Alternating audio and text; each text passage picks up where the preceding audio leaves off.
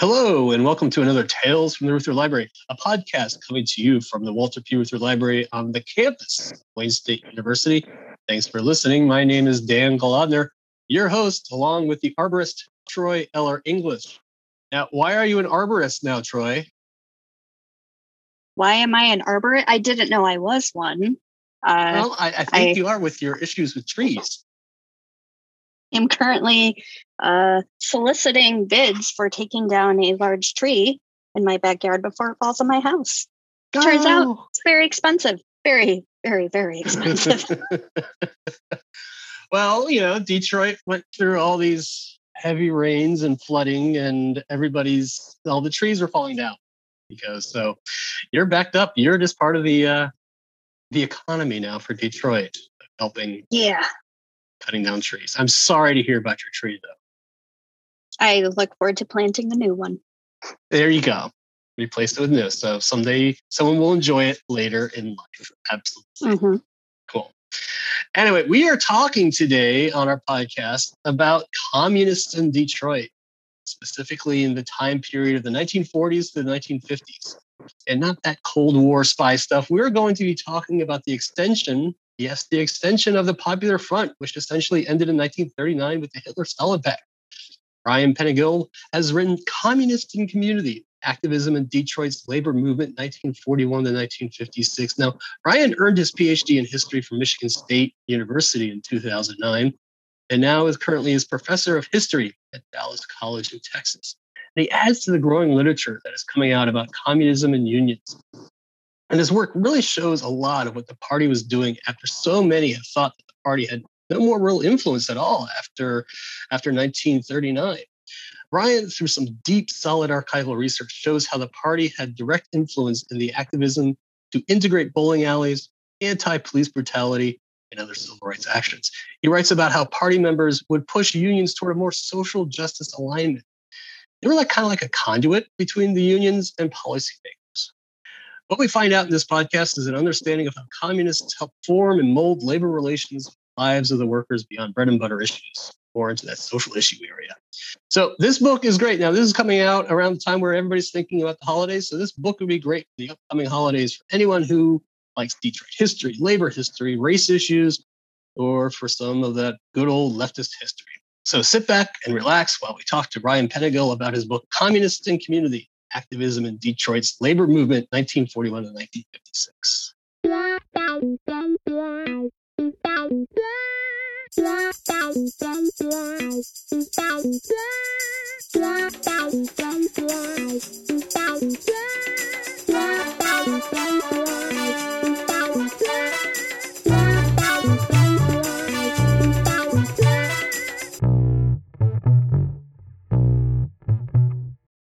Hi, Ryan. How you doing? Thanks for being part of this podcast. Thank you for having me. I'm glad to be here. Excellent. So why don't we just dive right in and talk about your book? I mean, what was the purpose of writing this book, and why did you use Detroit as a backdrop? So I grew up in the shadow of a Buick plant in Flint, Michigan. And I'd always heard stories of how the UAW was so central in lifting the color line in places like Flint.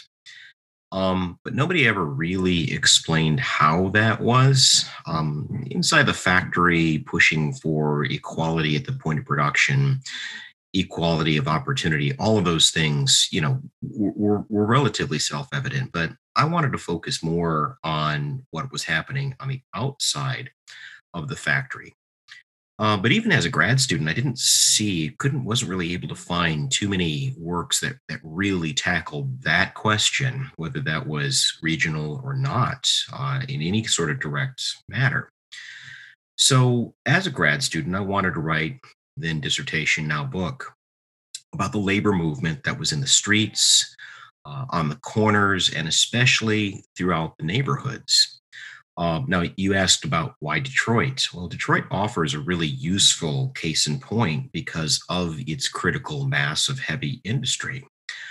It was also very well known to labor radicals who were organizing there. I mean, a lot of my research, it wasn't my focus, but it took me back as far as the progressive era. So, it was not lost on these people how and why Detroit was such a critical industrial center.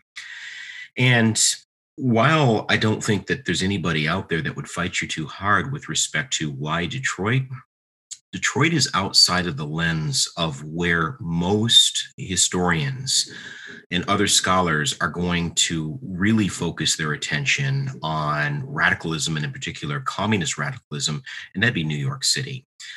Similar to the case that someone like Randy Storch is going to make a little bit earlier, someone like Robin Kelly, this is taking that lens away from New York City, and it's offering a much more unique, much more regional view of what communists were doing in a place like Detroit. Exactly. So we do hear a lot more about the Communist Party that's doing in New York City and sometimes even Chicago. But we don't hear about Detroit. I know there's going to be a book coming out shortly about the Communist Party within the Teachers Union of Philadelphia. So historians are opening that lens, and thank you for doing that. So why don't we just set up the conversation a bit of it and talk about what Detroit was like and what the Communist Party did in Detroit to gain such a foothold pre-World War II? So that's a good question. And as you know, my book starts in 1941, the outbreak of World War II. If you've read my book, you know that I don't really delve into the political history of the party. It's there, but it's mostly on the periphery. So speaking of books that are coming out, there's going to be another book coming out about the Communist Party, more of a national approach, as I understand it, written by someone who's actually reviewed my book, a guy named Joshua Morris. And he does a lot of work with the CP in the 1920s. And the fact is, the CP was active in places like Detroit in the 1920s, especially with respect to, labor unions that are trying to get themselves up and running off the ground. A good example, and I don't know how many historians would fight me on the Auto Workers Union being the predecessor of the UAW. I think that you can kind of get into the gray area a little bit on that. But fact is, the Auto Workers Union, communists were really, really central in the formation of that. And the issues and grievances that they brought forward were mostly brought forward by these radicals. But in my mind, what really puts the Communist Party on the map with respect to just average Detroiters is going to come in 1932. This is the depths of the Depression. This is that long, cold winter between Herbert Hoover and Franklin Roosevelt. And it's going to come not at City Hall. It's not going to come really even at the factory gates. It's going to come in the community. And of course, what I'm talking about is the Ford Hunger March. Okay. And so, a little bit of context here. Henry Ford didn't miss too many opportunities to explain how and why the world would just be a better place if we'd all just listen to him and do it his way. And he's quoted on a number of different occasions in 31 and 32 that he had big plans to open up and hire, get everybody's hopes up, only to just never really answer that bell. And so over the course of time, you get these organizations, I should say, called the Unemployed Councils. Now, they're not overtly communists. There are communists within them, but there's also socialists. There's people that you might think of union activists. It's very much a hodgepodge of activists, most of whom are progressive. And what they do is they begin to call Henry Ford out. They draft a list of demands, which, in addition to demanding jobs, keep in mind that's what he was promising, demanding jobs, they also demand people like Henry Ford take more responsibility and be more proactive with respect to digging us out of this economic hole. If you think back to the 1920s, and I don't mean 29, I'm talking about the good times, the golden age of capitalism, what comes to be known as the new capitalism. There's probably no better representation of welfare capitalism, of laissez-faire capitalism, and all of its benefits than Henry Ford. And, when government gets out of the way, that's when the economy can really, hit on all cylinders, no pun intended. But in any case, they're demanding that he take more proactive role in restoring the economy. They demand things like food and other necessities. They're also calling out city officials as well. And it's really important to understand that this is taking place not in Detroit, but it's taking place in Dearborn. Okay. Henry Ford's little, municipal fiefdom. Many, workers that were really important to his operation in Dearborn, they actually live in Detroit. And so here's Henry Ford, reaping all the benefit of their labor, and he's not really doing much in the way of taxes or contributions to their welfare, because at the end of the day, they all take the train back to Detroit. And so this is not lost on these people. And when they march from Western Detroit into, they're trying to go to the headquarters to deliver their demands, they're met by first the police, which is more or less owned and operated by the Ford Company. And then they're met by Henry Ford's secret police force, the Ford Service Department. And there are fatalities here. It devolves into a riot. Initially, 4 people are killed. Later on, a 5th would die of his wounds. And what comes out of the Ford Hunger March, although the communists were not, central in organizing the march itself, or at least not exclusively, right? They really took the bull by the horns with respect to, what would come as a protest afterwards. Everything from bringing attention to, the fact that these people that died were shot in the back. They were fleeing the scene. It's not as if they were shot in the front. And also, there's an African-American protester that had died a little bit later. But there's a controversy involving, can we lay him to rest in Woodmere Cemetery? And it was Jim Crow at the time, and you couldn't do that. And the communists were really, really proactive in pushing that envelope. And that's something that you're going to see come later on when I start talking about, the activism in the 40s and the 50s as well. And so it's not as if, 1943 rolls around, we've got a race riot in Detroit, and the communists are right there central, trying to get some sort of, calming mechanism or, integration going on. They have a long storied history of being the only predominantly white organization that even paid attention to civil rights. So does that answer your question? Absolutely. Yeah. Now, before we were talking briefly, before we started recording, and you mentioned a lack of attention in the area of understanding what the Communist Party within community organizing. You kind of mentioned right there. When most, historians as well as other people have already believed that the Popular Front, and that ended, the Communist Party was all but done after the Hitler and Stalin Pact. Why do you think that is? And what did you discover while researching kind of like that wow moment that here's some really amazing community activism that the Communist Party was doing? Okay. Another really great question. And I'll try to start it from the beginning of that question. The short answer is there really isn't a lot of primary documents that chronicle a sustained effort of community activism. They're really difficult to find. I can talk about that a little bit later in this podcast if we want to. But libraries and archives, including the Walter P. Reuther library, have robust collections on the day-to-day activities of the UAW. And there's some great oral histories that were really helpful to me with respect to what these activists were doing on a day-to-day basis. But for me, the game changer really came about 5-6 years ago as I was listening to a radio program on Sirius Progress. It was satellite radio. I don't know if you know the name Michelangelo Signorelli, but he was discussing clear violations of civil rights violations in places like New York City. And generally what I'm talking about is monitoring Muslim American activities. You've got a cafe that's owned by an Egyptian American New Yorker, and you've got these undercover police officers that are going in, they're staking it out. It's got this kind of capacity.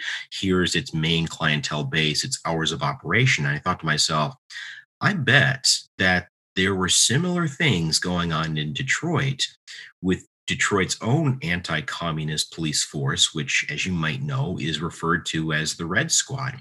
And as it turns out, they were. And so the Red Squad is, like I say, is this special unit of the Detroit Police Department that's dedicated to addressing communist agitators.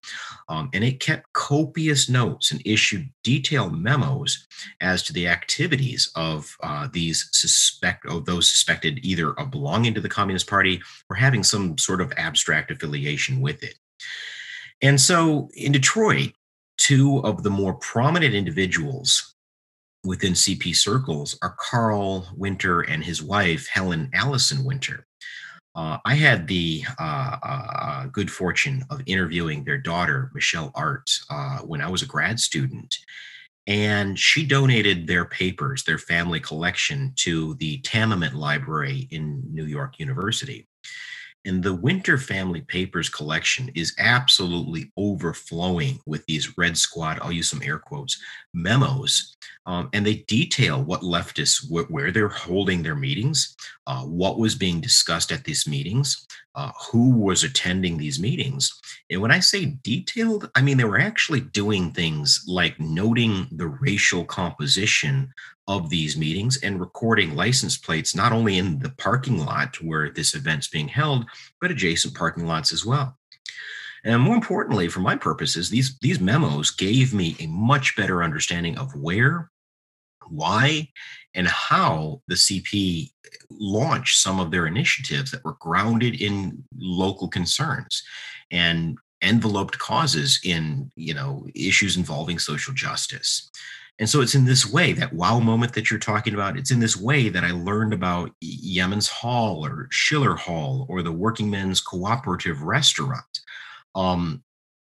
I'll talk about where the Reuther Library comes into that here in just a second. But, I further learned about some of the ways in which the CP was reaching out to the community in an attempt to address concerns that were facing the working class, I'll use my air quotes again, community in Detroit. So obviously, I focused on the war years and the immediate post-war period, but the holdings at the Tamiment and also the Reuther, if you know where to look, are robust and they relate to community activism. They extend well into the 1960s. So again, that wow moment, while most of us kind of assume that this Nazi-Soviet pact that gets sort of signed in 1939 is the death knell of the Popular Front, this, loose affiliation of radicals and their more progressive allies, that brand of activism, that time period in the CP is over. Well, maybe from a political standpoint, but I'll tell you that the activism on a local level and a community level, it's very, very similar to the period that had preceded it. So speaking of collections that are really important that I made a lot of use out of in the book, I want to give a quick shout out to the Don Bienkowski collection.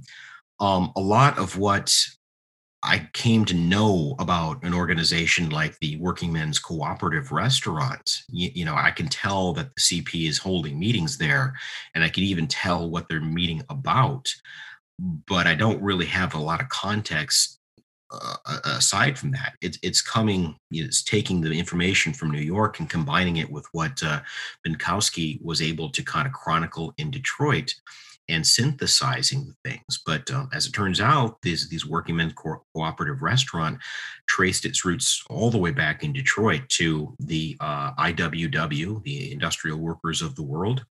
And for the early 20th century, it was mostly the IWW headquarters in Detroit. So you mentioned that you really are focusing on community activism, what's been going on, and you really honed in beautifully on the housing and police brutality that was going on in the 1940s.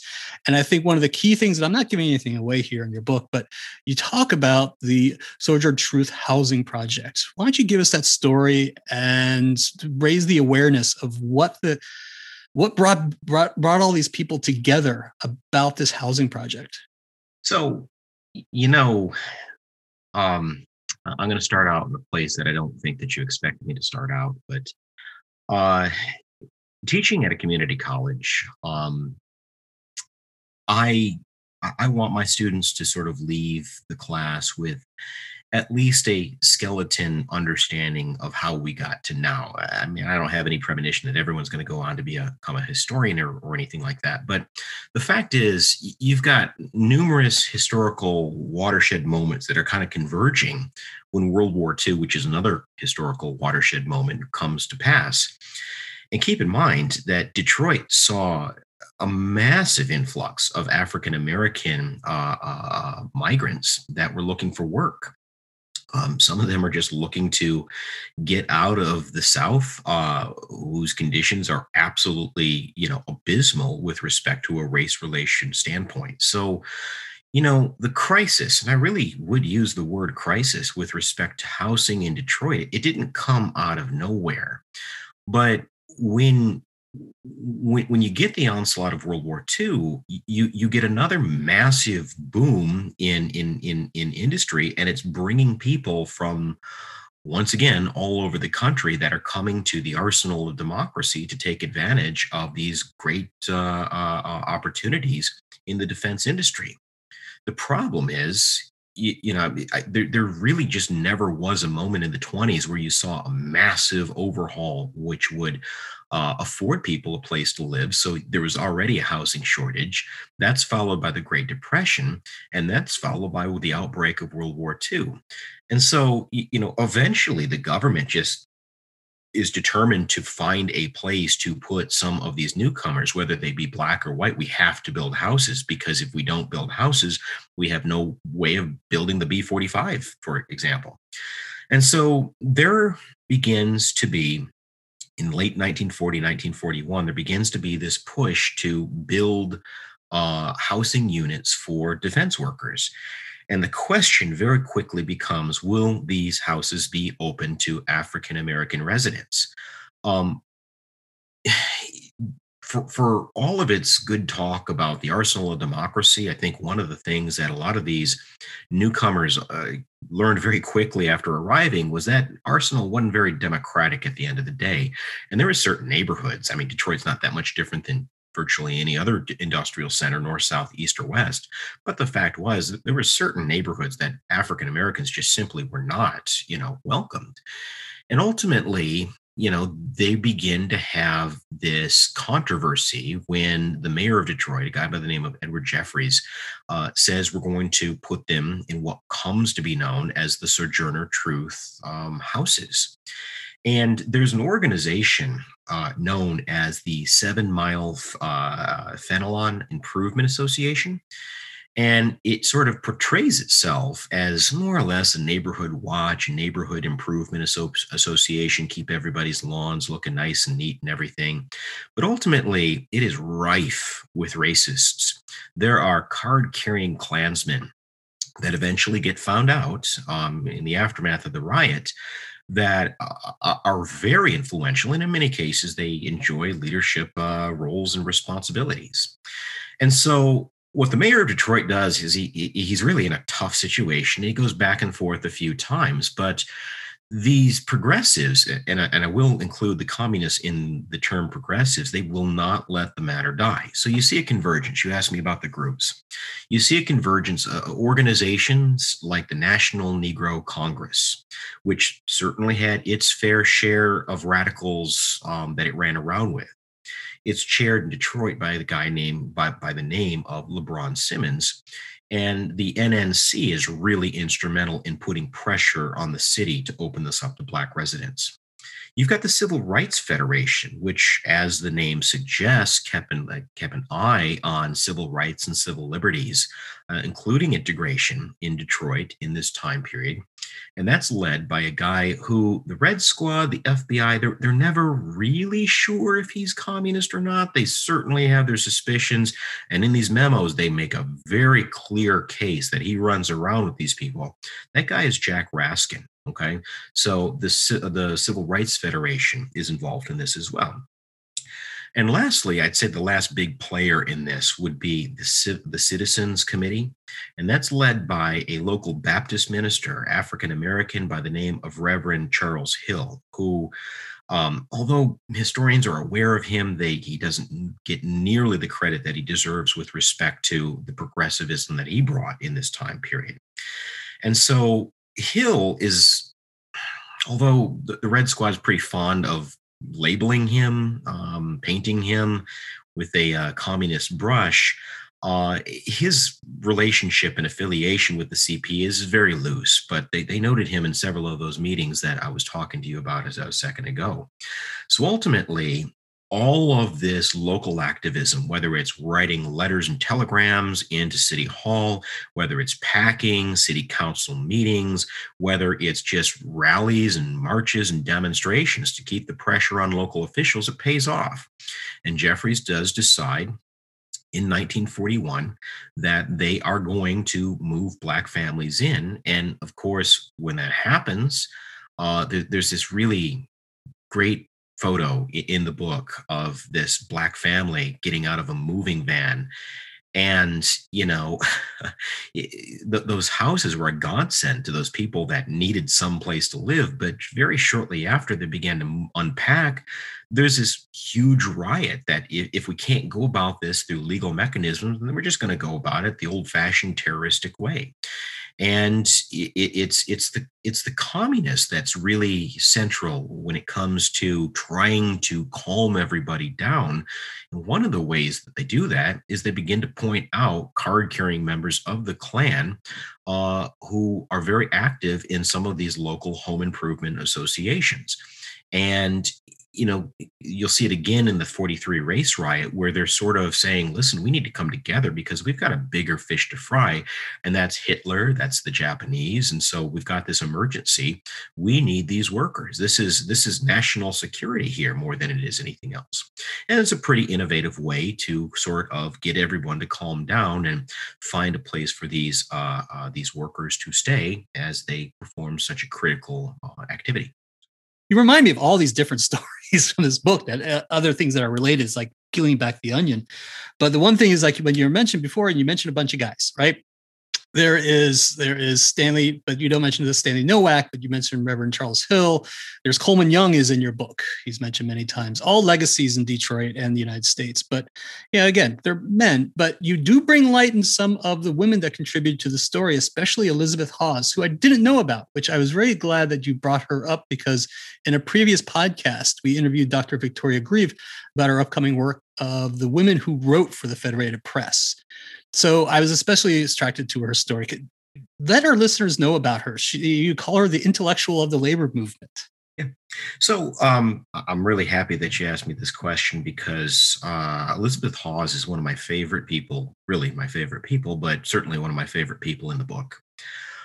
Hawes was born in New York, and she became a fashion designer. As a matter of fact, that's the career that she would go back to after she was done in Detroit.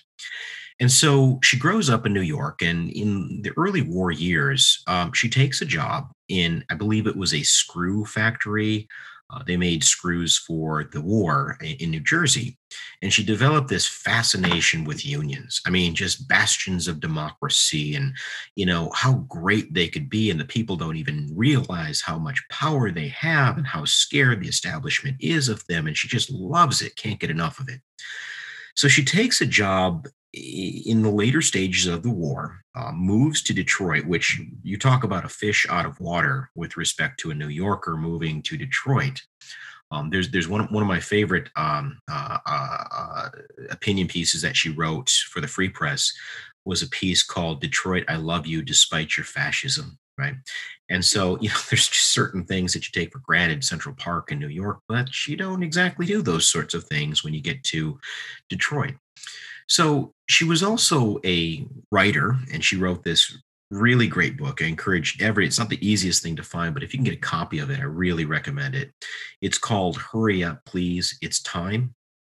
Hawes is one of those people that never really officially joined the Communist Party, but from my perspective, she does a great job of explaining, how effective it was to work with these people. She calls some of them common communists. In other words, they're not the party line carriers per se, right? They care about the Soviet Union, but they're not going to live and die by what goes on in Moscow. These are people that you can agree to disagree with respect to their political orientation. But if you need someone to make the sandwiches, if you need someone to clean up the halls, if you need someone to do the grunt work, the common communists are who you want to work with. And she represents a wonderful case in point when it comes to Popular Front activism. She wasn't a member of the party, but she worked very well with people who were. Well, back to my point, back to your question. In addition to picking up a job at the Detroit Free Press, writing editorials for them, she also is given a job within the UAW. And I believe it's with their education department. And her job is to reach out to women and explain to women why it's either important for them themselves to join the union, right? There's some feminism there, or why it's important for them to join their husbands and support their husbands with respect to joining the union. I mean, understand it's 1935, it's 1940. Unionism is not nearly as fixed to the American economy as we like to think that it is. And this is a bold move, and it could cost you your job. And that's obviously something that's going to be brought up around the dinner table. So she is a real mover and shaker within the UAW, does a great job for them, even though I wouldn't really put her in Reuther's camp. But what I like about her, especially with respect to a labor union intellectual, is her opinion pages at the Free Press. The first piece that she writes discusses how when this war ends, we need a 30-hour work week. And she explains we need a 30-hour work week because the women need to keep their jobs. And she does it in a way that I think everybody knows exactly what she's driving at, right? A man's world, so to speak. But she does it in a way where she says, no, you men deserve to spend some time at home and enjoy the joys of fatherhood. We've got too many men that don't see their children. We've got too many women that would like to get out there and put their skills to work in the workforce. And, she even delves into the patriotism, save the economy sort of thing. We're all supposed to go out and buy this new car in the aftermath of the war. And if we want to keep everyone fully employed, we need a 30-hour work week. I mean, think about how many birds this is killing with one stone, right? You've got equality of opportunity, especially when it comes to gender. You've got, a fully employed economy, which was obviously near and dear to the heart of someone like Franklin Roosevelt. And you've got what might be thought of as more time for what we will, what the Knights of Labor were driving at, almost 100 years before all of this. So anyway, she writes for the Free Press for a number of years, but that first editorial I was telling you about, it received so much response. So many people wrote into the Free Press that the Free Press literally had to hire at least one more employee just to process all this stuff. And some of these people are like, hats off, you've done a wonderful job, good for you, great job on this. And there are other people, as you might imagine, that want to give her a piece of their mind and say something to the effect of men should be treated like men, whatever that means, and not as housewives. So, she's really pushing an envelope. And in a way, I see Elizabeth Hawes as way ahead of her time when it comes to the post-war world that she envisioned. And that vision very much dovetails with what some on the left are pushing for in the aftermath, when we can very clearly see that the German days are numbered in the war, the Japanese days are numbered, and we're beginning to look at what a post-war world would look like.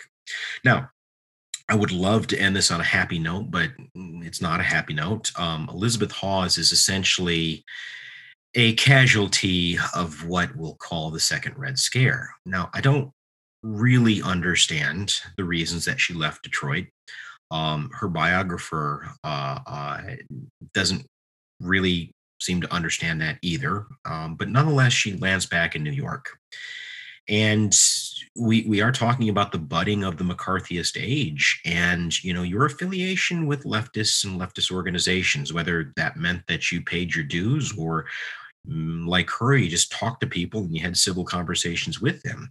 It really put a strain on relationships, and it cost her some friendships. I believe it also caused, if you read her book, Hurry Up, Please, It's Time, I also believe it cost her, some career opportunities, whether that be in writing, on publishing, or fashion. So, yeah, I started digging into more of her life, and it ends sadly as well. She ends up dying in the Chelsea Hotel in the 70s, right along with all the other rock and rollers that were dying in the 70s in the Chelsea Hotel. Well, let's segue into to talk about the UAW. I mean, UAW was a very progressive union, as we saw in the 30s and mid 40s, up to the mid 40s, with the leadership of Thompson. And then Thomas, but then it strips back, and you strip back the facade of the UAW, and you bring up the ideas of what the rise of Walter Reuther and the ideas of this business union model and the purging of the communists. So this kind of segues right what you're saying is what was happening in the late 40s with the new unions, especially the UAW, of pulling back their support and their alignment with not just the Communist Party, but the far left type thing. The book that I want to reference as far as that goes is Dan Clark's Disruption in Detroit. I believe it was published in 2018, but what Dan does is he interviews dozens and dozens of auto workers that had jobs in Detroit in the late 40s, early 1950s. And what he finds is that this is an incredibly unpredictable period. Employment is anything but steady. People would make just enough headway to get themselves close to a down payment on a house, and they'd be laid off, and they'd have to start all over anew. That's to say nothing of, fringe benefits that are just beginning to become what you and I think of fringe benefits as being. And so I guess what I'm getting at here is at about the time that Reuther takes the reins of the UAW, right? He's got a lot of things that are crashing down on him all at the same time. And so I'll use Dan's book as sort of a, catalyst to take us in this direction. We like to think, or I would go so far as we assume, that Reuther and the UAW got everything that they wanted from management, right? They got their, 20% per hour raise. And that was really when you saw the blossoming of a blue-collared middle class that could afford to send their kids to college in the cottage up north. But the fact was that was not the case. And I think that he does a very good job in explaining that. And it makes Reuther's hands very full with respect to exactly what he was trying to do to help and to save, the union. So he has a lot on his plate, is what I'm trying to say. At the same time, you are talking about the the late 1940s, early 1950s. We're beginning to see the crystallization of the Red Scare. And so in the book, I talk about the Taft-Hartley Act in 1947. And this is what I was referring to a minute ago about things that are flying under the radar. What the Taft-Hartley Act ultimately does is it basically transfers from the federal government, right? Unions are legal, and it allows a lot of that regulation to go to the state level. And so you begin to see the rise of what we would call right to work states. Again, there's a lot of confusion here. I've even got colleagues that'll tell you, well, you can't have a union in Texas, which would come as a great surprise to a lot of those UAW members in Arlington, Teamsters in Dallas. And so it's not that simple. But it makes it a lot more difficult to have a union. Okay, that was by design. Keep in mind, the business community had been kicked to the curb and spent a couple decades wandering in the political wilderness in the aftermath of the crash of 1929. Right, liberalism really was riding high. And so the late 40s is his opportunity to kind of get back, because a lot of people, conservative Democrats, including individuals like Lyndon Johnson, teaming up with Republicans to kind of get out in front. Labor has too much power, and we need to bring this back somehow, rein them in. We can do that by Taft-Hartley. We can do that by allowing state governments like Texas and Arkansas to kind of govern how easy or not it is to form a union. Okay. Now, as you may know, there's another element to Taft-Hartley, which is overtly anti-communist. you cannot be a leader of a union if you're a known member of the Communist Party. And even if you're a leader, but you're a little bit wishy-washy with respect to who you're having conversations with at lunch, they want you to sign non-communist affidavits.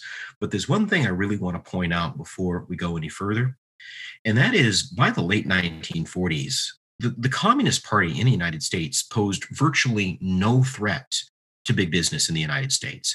It was riddled with factionalism. It had all kinds of internal problems. It was tiny. There was no way that the Communist Party really posed a viable threat to an organization like General Electric, okay? But it did offer a really unique opportunity to attack not communism, but liberalism. Okay. The way that I see it is that this anti-communist within the union attitude was really the cover, right? That was sort of the excuse to come after liberals, whether that is to ask them, who are you affiliating with? What did you think that you were doing when you attended this rally or that cause or whatever, right?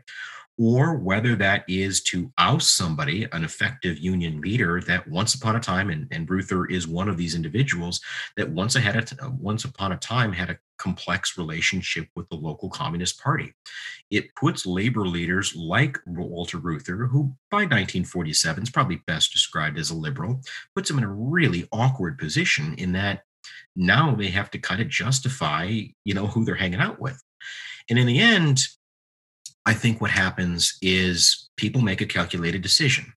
The left, including the communists, they represent some baggage and they represent a threat to the viability of industrial unionism, and they got to go. And Reuther, it's not clear to me that he was simply holding his nose and pulling the lever with respect to ousting communists and really, cleaning house, so to speak, or whether he was consolidating his power. For the good of the order, our friend Elizabeth Hawes does believe that he was an opportunist and he was using Taft-Hartley and other anti-communist measures to kind of consolidate his power and his control on UAW politics, because he's going to go on to become a really entrenched and powerful labor leader within the movement and for the next several decades. So,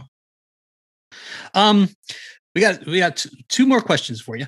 Okay, one is what do you hope people will take away from your book, or actually, what hope do you think this book will lend to the general public, or even future organizers? That part. Well, I mean, I hope that what it does is it gives some context and it gives some sort of background information with respect to people who understood the world. They understood the stakes of some of the things that they got involved in, and they cared about it. And they were proactive in advocating for what they saw the potential of a better world.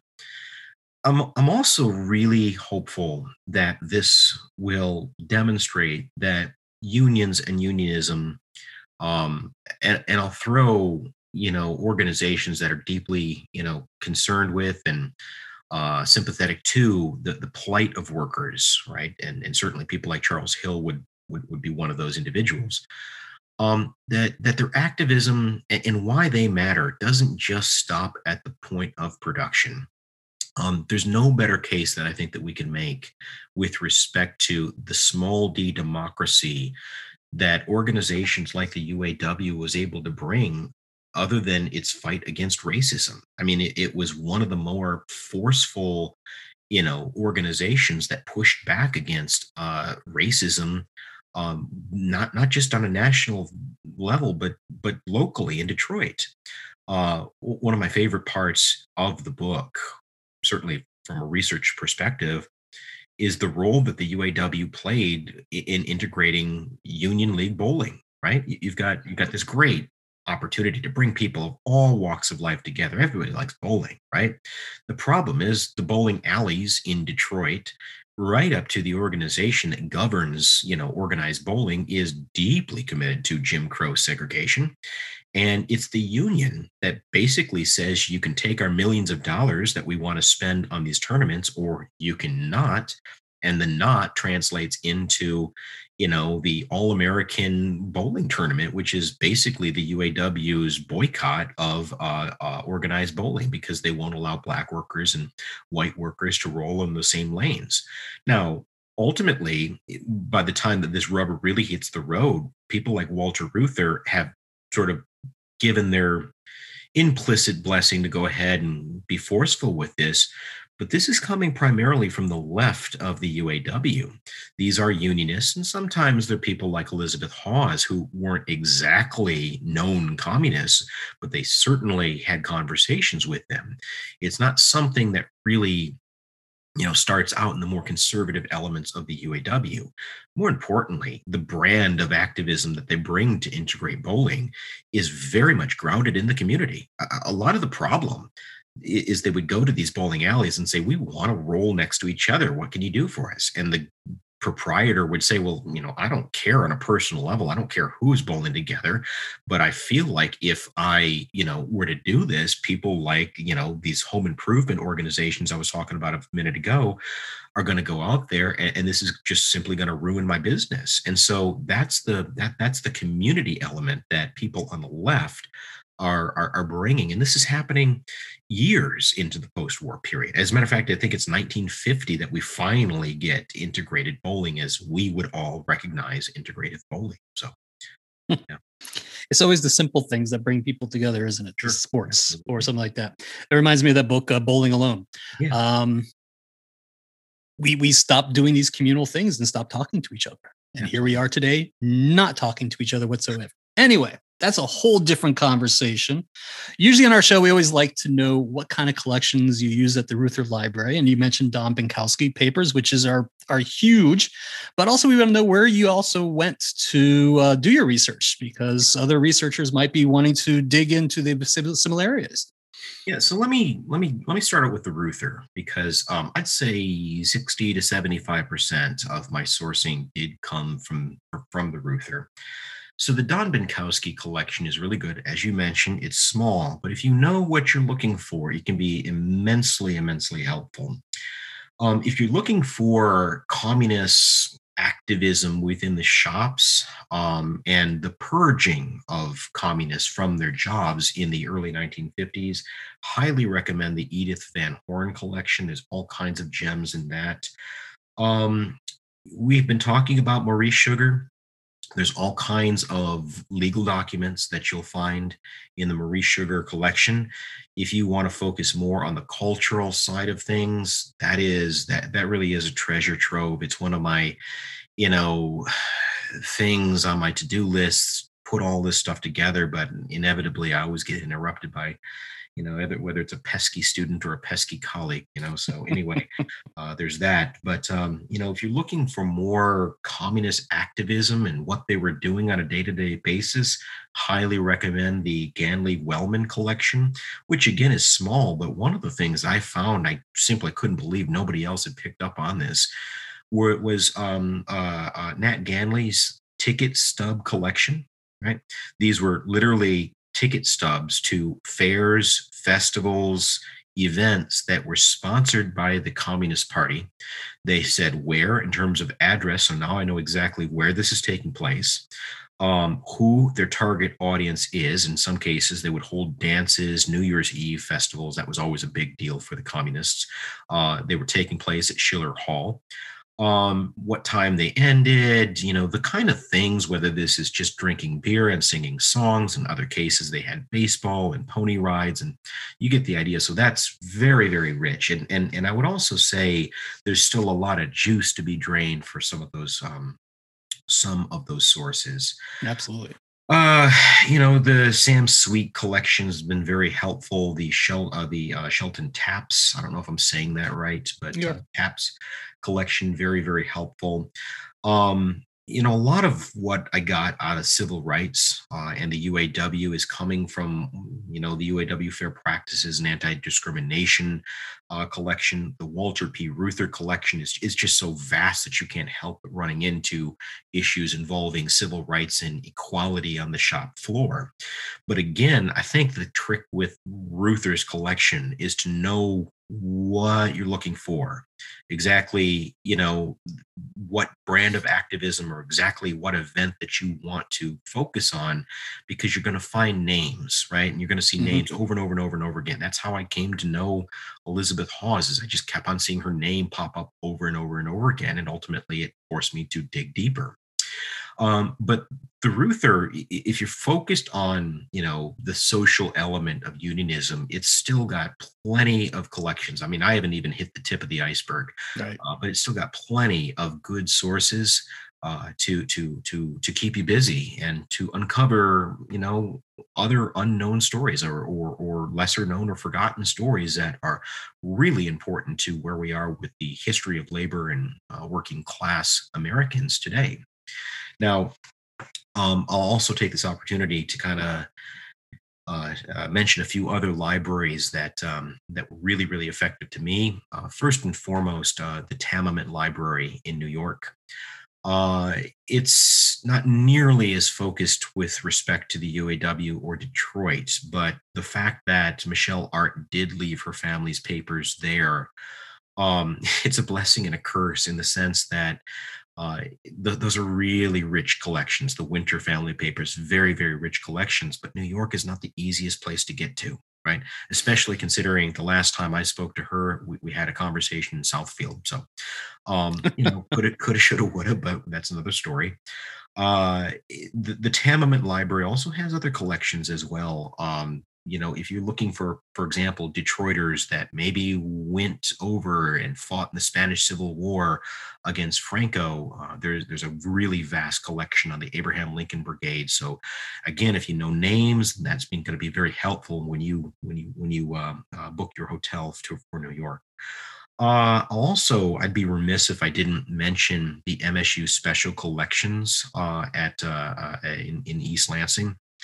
American Radicalism, that collection is very, very vast. I learned a lot about your local communists, Saul Wellman, Nat Ganley. The trial that I talk about toward the end of the book, the trial of the Michigan Six, it's got the transcripts for those court proceedings and exactly what Ernest Goodwin, who's a really famous Detroit lawyer, thought he was doing when he was defending these communists for violation of the Smith Act. You can't be a member of the Communist Party. So MSU Special Collections, you get a lot of mileage out of that as well. In Ann Arbor, you've got the Bentley Collection, and that has the papers of Reverend Charles Hill. And similar to the Tamiment in New York, there's all kinds of Red Squad memos that discuss what he was up to, what he was using the Hartford Avenue Baptist Church for. You also have some of the things that were near and dear to his heart, including Concerned Citizens. I'm going to get the name wrong. It was something to the effect of Concerned Citizens for Blight Removal. Okay. If you read people, including people like Kevin Boyle, that are talking about what's happening to Detroit in the late 50s, early 60s, when those expressways go up, the Black community got lost, right? They simply went away. And Hill is one of the first people to kind of put two and two together that in some cases, I'll use his words, not mine, blight removal is akin to Negro removal. And so, you're seeing the gutting of a Black community, which is making a bad situation worse. So the Bentley collection is very effective. Again, you need to know what you're looking for going into there. And last, but certainly not least, would be the Burton Historical Collection over at the Detroit Public Library. Those Mayor's Papers collections are really, really important, especially getting a sense in terms of what the communists were trying to do with respect to forcing the city of Detroit to be more proactive in civil rights, be more proactive in the day-to-day welfare of Detroiters, whether they were working or otherwise. Very, very effective with respect to what I was doing in Sojourner Truth. Very, very effective when you've got, Mayor Cobo that takes over in the early 50s and the beginning of the McCarthy age. It was very, very illuminative with respect to that activism, at least locally in Detroit, did not end. So can't say enough good things about the Burton collection and the people over there at the Detroit Public Library. They were very helpful as well. Very good. All right. We have a good lay ground of digging into more progressive era all over the place. Thanking to you, Ryan. Thanks for doing all this digging for us. Your book is excellent. I appreciate it, and I appreciate you taking the time to hang out with us. Well, again, I thank you for the invitation. Been looking forward to it, and I very much enjoyed this conversation. So thank you so much for having me.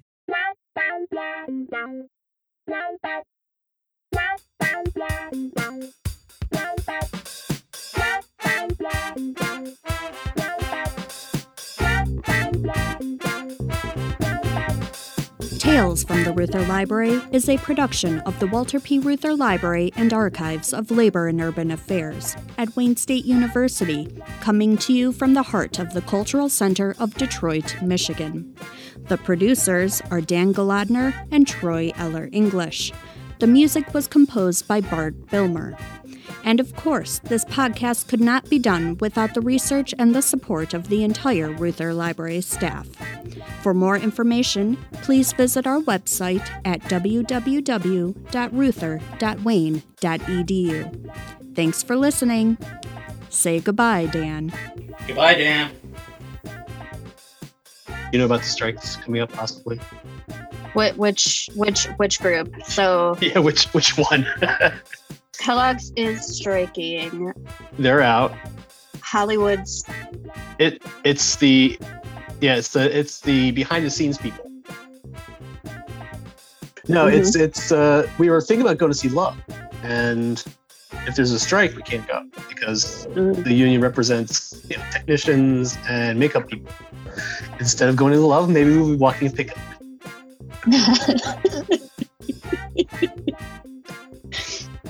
Like the good Golodners do.